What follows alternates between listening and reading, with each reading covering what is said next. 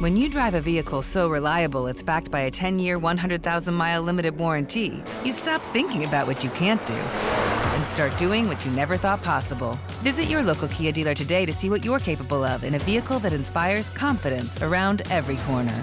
Kia, movement that inspires. Call 800-333-4KIA for details. Always drive safely. Limited inventory available. Warranties include 10-year 100,000-mile powertrain and 5-year 60,000-mile basic. Warranties are limited. See retailer for details. For the ones who work hard to ensure their crew can always go the extra mile, and the ones who get in early so everyone can go home on time, there's Grainger, offering professional-grade supplies backed by product experts so you can quickly and easily find what you need. Plus, you can count on access to a committed team ready to go the extra mile for you. Call, click Grainger.com, or just stop by. Grainger, for the ones who get it done.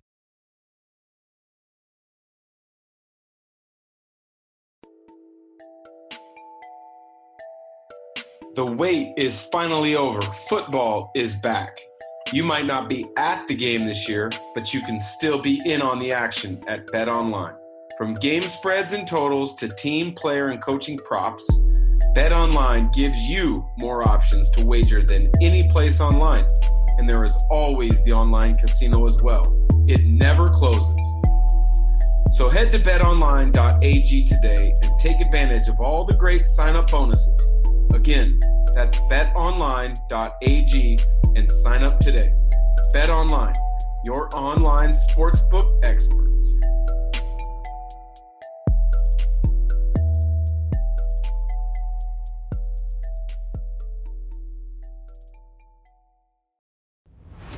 The ISO with Dan Dickow and SB Live Sports, brought to you by the Believe Podcast Network, the #1 podcast network for professionals.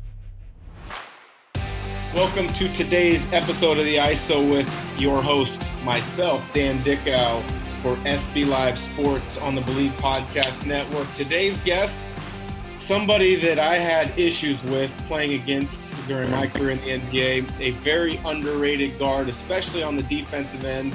An LA native, one of the best point guards to come out of Syracuse, 9 seasons in the NBA, now one of the up-and-coming assistant coaches in all of college basketball. Look for him to be a head coach in the very near future. Jason Hart. Jason, thanks for joining us from LA. How is life as a part of the Trojan basketball staff working through all the uncertainties right now?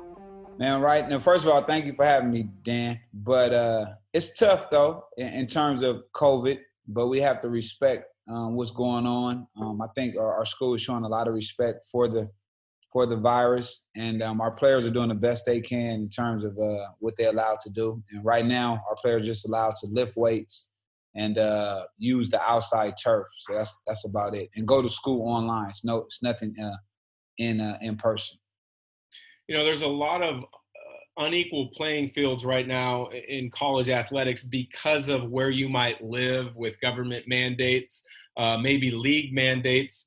So for you as a coach, it might be an opportunity to kind of reset your philosophy and what you and the staff at USC want to build once you get to practice. How do you guys as a staff kind of work on those things right now when you can't be in a gym every single day with your guys? Well, I mean, we do our regular academic Zooms each week, or we may Zoom with the recruit.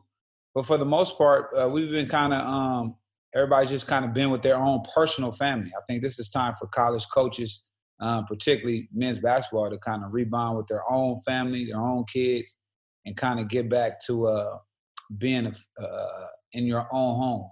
Now, as far as our players, we don't have too much direct physical contact with them because they get tested every week. We haven't started our actual testing every week.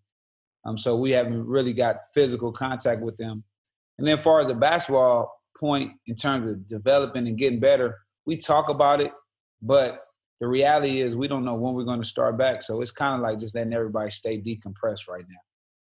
Yeah, it's got to be a bit frustrating for a college coaching staff like the one that you're on to try to plan the season out, especially with the Pac-12, who has said, you know, we're going to hold off all athletic activities until January 1st, yet there's a lot of talk right now about college basketball creating mini bubbles to be able to allow teams to get some games in early and get creative. It's something that football, unfortunately, didn't have the opportunity. They didn't have enough time to really put together a plan.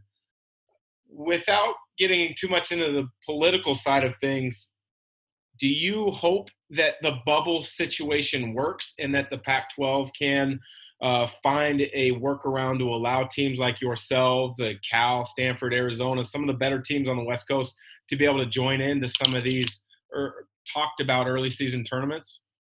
I mean, I would love for the kids to get the opportunity to play, especially if it's a bubble. I mean, the NBA and the TBT tournament, that with the testing every day, that's the only way it can work. I mean, but for me, man, testing once a week and then coming back Monday and allowing us to fly and get on a plane, the airport and all that won't work. But as far as the political side, I'm for these kids playing. Just put a safety measure in place so when we go home to our families as husband and as men who have significant others, we're protected and we can protect our parents. My mom and dad are older, so I have to protect them as well.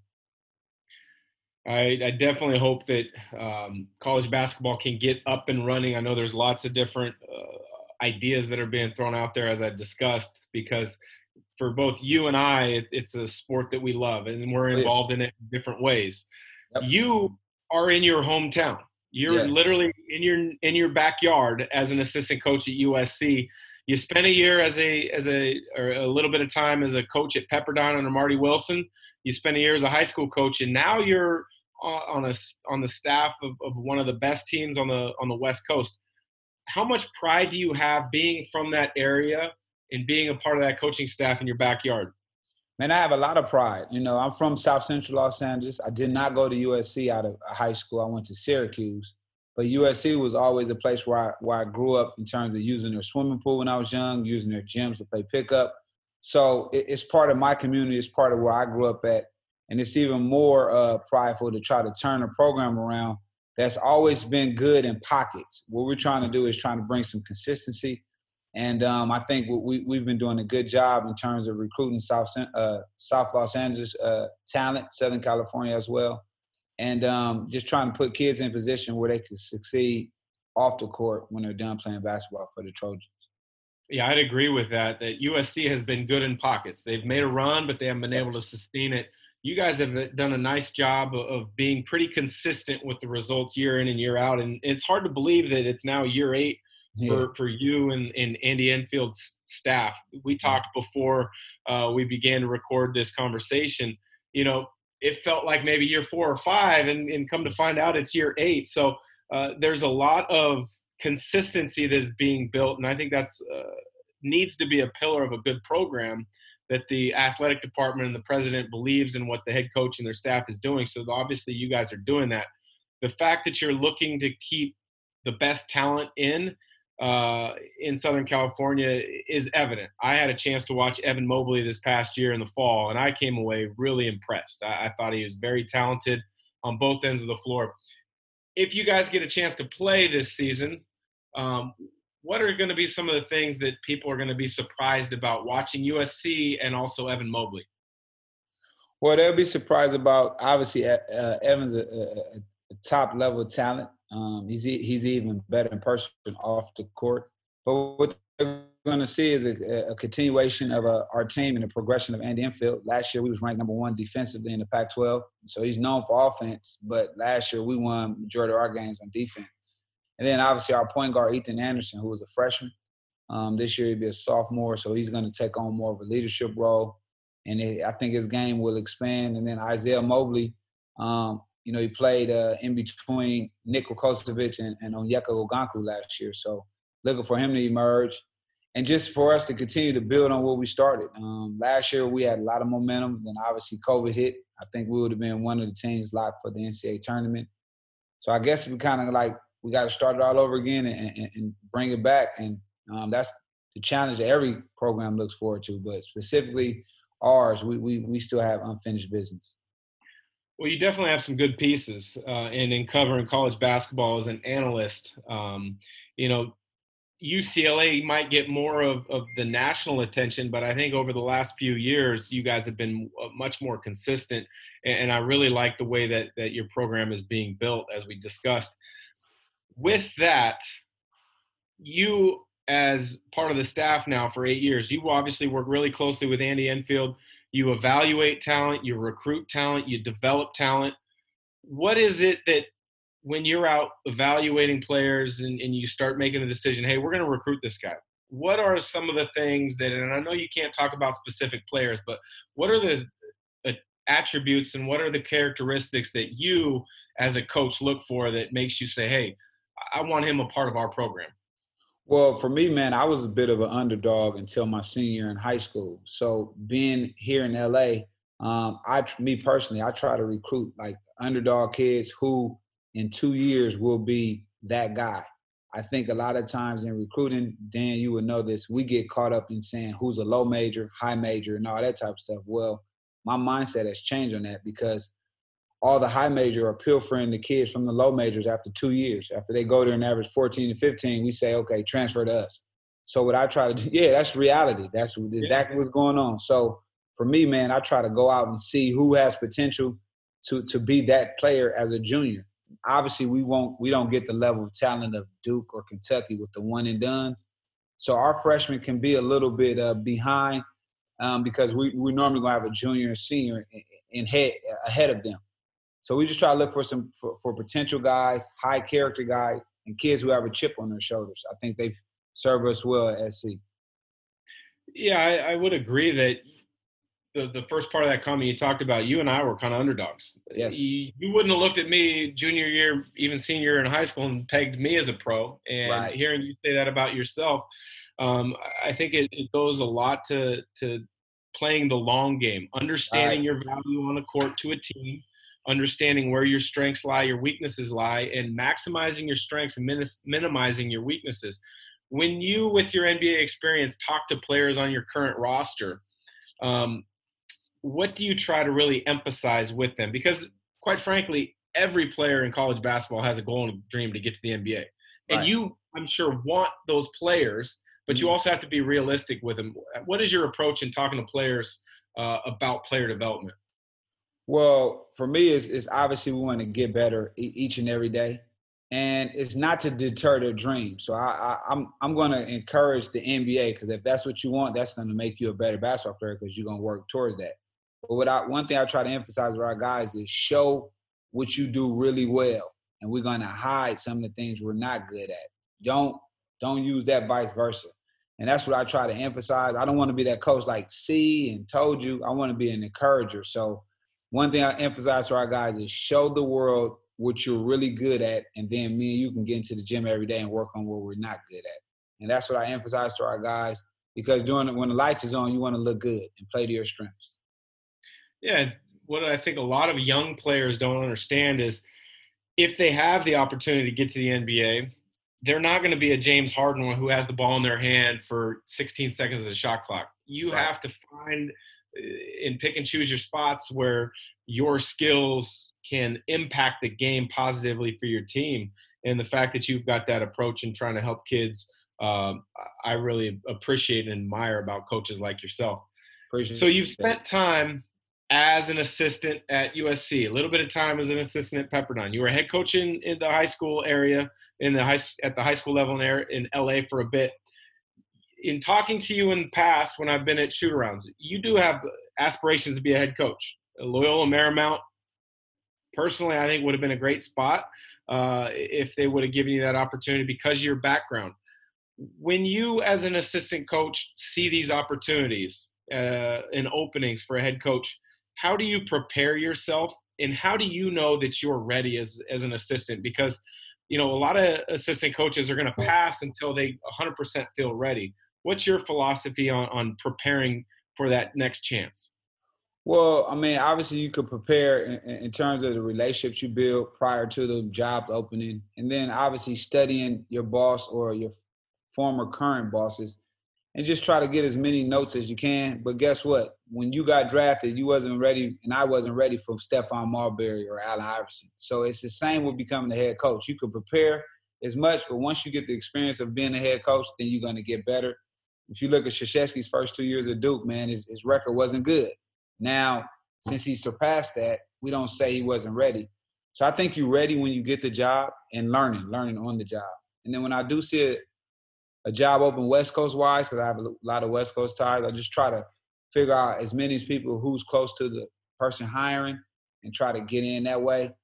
And then just try to hope for the best. You just never know, because it's hard to become a Division I head coach. But you just got to, stay in it and stay aggressive. And when you get that opportunity, you got to be ready. Well, having seen you at shoot-around settings, having seen you talking with guys during the game, I can only imagine that once you get your shot, you're going to make the most of it, and you're going to be a very good head coach. But also the first part of that last comment you made, like you said, you can't prepare to get ready to guard Allen Iverson or Stephon Marbury. People don't understand how good those guys were. I mean, I had to scratch and claw every single day in practice to try to get ready. Those were some good memories, but also some bad memories, because I couldn't guard either one of those guys like you could. Man, listen, even me trying, I'm going to give you the effort, but them dudes are another level, and I equate that to becoming a head coach. You can't prepare for something you don't know about, so your experience just have to be on the fly, and then you're going to get better, obviously, with time. But nobody can say they're just ready to be a head coach. I mean, you can study everything, but you still have to sit in that seat. Yeah. Preparing to be a head coach, though, you've got to be a sponge. You've got to learn from many different environments, many different coaches that you've either played for or worked with. And looking at your NBA career as well as your college career, because you played under Jim Boeheim at Syracuse, right, who's a legend. Mm-hmm. But you also in the NBA played for some really good coaches. I believe Greg Popovich, yep, Larry Brown, if I'm not mistaken, George Karl. Who would be your coaching mentors, and what are some of the nuggets that you took away from them? Well, for one, man, I got to give it up for my college coach, Jim Boeheim. One thing I've learned now, being in my own personal journey in basketball, is he kept everything simple. We had 2 defenses. We'd play man and zone, and we had about 3 plays. And a lot of times now, basketball has changed so much that we run this play, that play, this play, that play. Well, he won 1,000 games by keeping it simple. So when I become head coach, I'm going to keep it very simple and have the players react as opposed to them thinking. Some of my NBA mentor head coaches was Bernie Bickerstaff. I played for Charlotte. He was more of a mentor, father-ship type coach. Jerry Sloan, I got a chance to play for him for a year. He gave you that level of respect. And then George Karl, obviously, man, he knew how to coach egos. And I think in college, the egos are very high due to social media. Players obviously sometimes think they're better than what they are, which is fine. But with the reality of social media, you have to be able to control and contain egos. And I just think George was very good at dealing with, obviously, Gary Payton, a Melo, a Kenyon Martin. He was really good at handling those egos, and I took that from him as well. You mentioned George Karl and managing egos. I had a chance to be teammates with Sam Cassell. And I remember the Milwaukee Bucks team. It was Glenn Big Dog Robinson, Tim Thomas, and Sam Cassell. And there's only one basketball, and all 3 of those guys were very talented. And he made it work. And getting to know Sam as teammates, love the guy to death because of his passion for the game.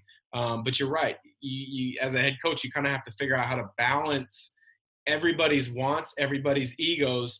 And it's a challenging job. And I would agree with you that George Karl, you can learn a lot from him, because some of those Milwaukee teams were combustible when you watched them, but he put them together in such a way that they had a lot of success. Correct. And I think that to be a college coach, man, in the space that I'm in, I think we have to stay knowing what's relevant to these kids and what makes them tick. It makes no sense to say, man, I'm going to coach you how I was coached.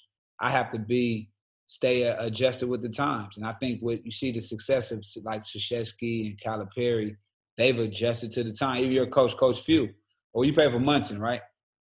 No, I was Coach Few, his first stretch. Okay, but Few, obviously, he's winning as well. So, it's like you got to adjust, man. We can't just force who we was or how we was brought up. We got to know these kids because they grew up different from how we was raised. So with that being said, the whole advent of social media, and you kind of touched on it when you said, some of these college players and even the high school players now and you use the word ego, but not in a negative way, but they've got such a large Right. following. No, of course. How tricky is that to handle as uh, a college coach who's recruiting? Because you can use social media to reach out to players, Yep. but there's a lot of regulations. How do you use social media to really kind of connect and recruit in these days? Well, I use social media to go and follow the players that I'm recruiting. You get to learn a lot about some of the things they post, some of the things they say on social media. So it can be a yay or a nay. I can see a kid, if he's acting up on social media, then we won't recruit him. But then another kid who's on there, just being a normal kid, you get to learn a lot about him. But I also think social media is a detriment as well, because it only shows you're good. Like, if you look at a kid's highlights, he's always scoring, he's always doing this, but it's okay to get scored on. It's okay to not have a good day in the gym, because that's what's going to bring you back. And I just think they could just live in a moment where it's always positive. And then when they get to us and it's not right, then it's our fault. You know what I mean? We're the ones hating. So I just think that's the reality what it is. We got to deal with it then. And I feel bad for the kids, because when the self-gratitude is not there when they get to college, if it starts to form the mental illness, depression, you start to doubt yourself, and that was all started with the whole social media from the beginning. So with your staff at USC, have you guys tracked somebody's social media and, without saying names, basically decided, hey, we're not going to recruit this player, this young man, because of what they've posted on social media? Oh, no question, man. I think that happens in every program across the country. You see red flags. I mean, if you see a kid on social media playing with guns or smoking weed or doing that, well, you can't bring them to an institution, because a lot of the times you need maturity, because you're not around these kids 24/7. And then even with our own players, the school monitors kind of some of the things they post. We kind of give them the guidelines of some of the things they should and should not do. But when you're young, you're still trying to find your way in the world, and you're going to make some mistakes. We just try to hope to limit those mistakes. Such a different world Yeah. for recruiting from the times that we were coming yeah. out of high school and hoping to be recruited. Because I remember right now I'm kind of cleaning up my garage, going through my office, getting rid of a lot of stuff. And I found a box of recruiting letters from when I was in high school, and they were handwritten with Xerox copies, photocopies of newspaper articles. Do you still handwrite letters to recruits, or is it all digital and phone calls these days? Digital and phone calls. Sometimes it's better to correspond with parents, because parents will open it. These kids nowadays, they're not opening it. Letters are not what they was. Nowadays, then letters is the new offer. Really? Yeah, letters is like the new offer in terms of like showing interest. Because if you think about it, sometimes you see these offers to 9th and 10th graders. Now, if they're not good by the time they're rising seniors, those schools are not going to honor those offers. So you have a lot of offers that are not withstanding, a lot of them just to appease certain groups, certain communities. But, I believe probably when you got recruited and I did, when you got that offer, you was close to taking it. You know what I mean? And I didn't get my first offer until the end of my 11th grade summer. So like August, going into my senior year. So now we're offering 8th graders and 9th graders. And I just feel that it gives a false sense of I've made it and I've arrived. But also the reality is, if you don't live up to that offer, that interest, that school will not take you on for a scholarship. It's a different world for sure, and you're navigating it extremely well as a coach. Want to go all the way back to your high school days. And I've had Harvey Katani on my podcast, who's a legendary high school coach in the LA area. I've talked to a couple other guys who played in the LA area for my podcast, and I've always asked the guys in the LA area, who are the biggest legends in LA high school basketball? Maybe guys that everybody knows that have made it, but maybe a couple names of guys that unfortunately for whatever reason didn't make it at that next level. Well, one name you always have to start with will be John Williams. He went to Crenshaw High School, early 80s. He was one of the first like superstar type players when I was growing up. I was young, but when I would hear about his name. And then players that well, obviously he went to LSU and he made it to the pros. He was a McDonald's All-American. But other players that are like legends from my era was guys named James Gray. He went to Westchester High School.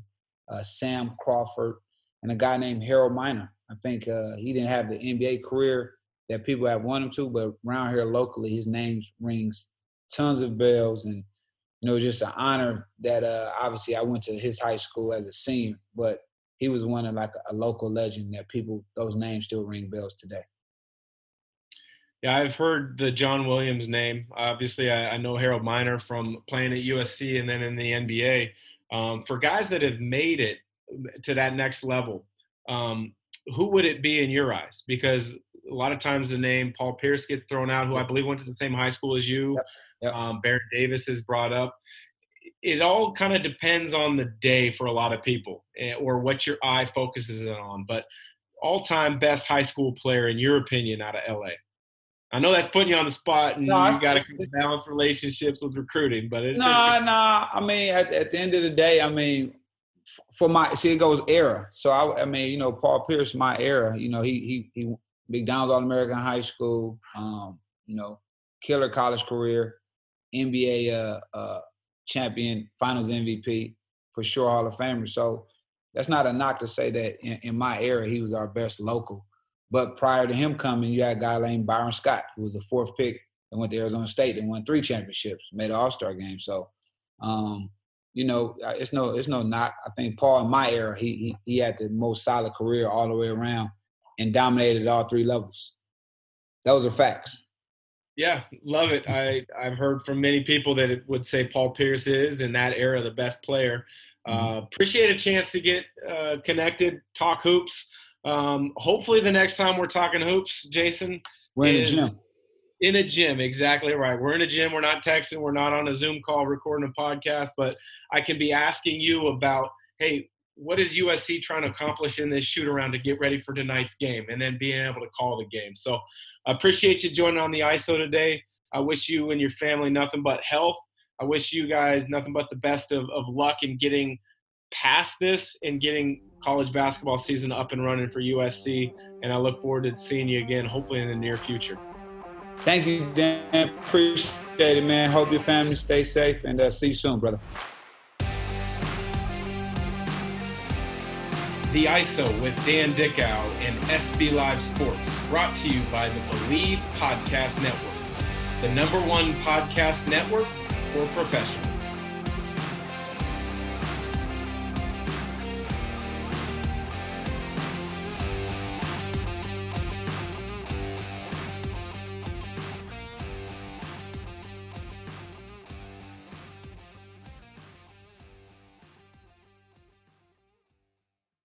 When you drive a vehicle so reliable it's backed by a 10-year, 100,000-mile limited warranty, you stop thinking about what you can't do and start doing what you never thought possible. Visit your local Kia dealer today to see what you're capable of in a vehicle that inspires confidence around every corner. Kia, movement that inspires. Call 800-333-4KIA for details. Always drive safely. Limited inventory available. Warranties include 10-year 100,000-mile powertrain and 5-year 60,000-mile basic. Warranties are limited. See retailer for details. You know when you're listening to a true crime story that has an unbelievable plot twist that makes you stop in your tracks? That's what our podcast, People Are the Worst, brings you with each episode. I'm Rachel. And I'm Rebecca. We're identical twins who love true crime cases that make you say, didn't see that coming, and we hate the people responsible for them. Listen to People Are the Worst now on Apple, Spotify, or wherever you get your podcasts.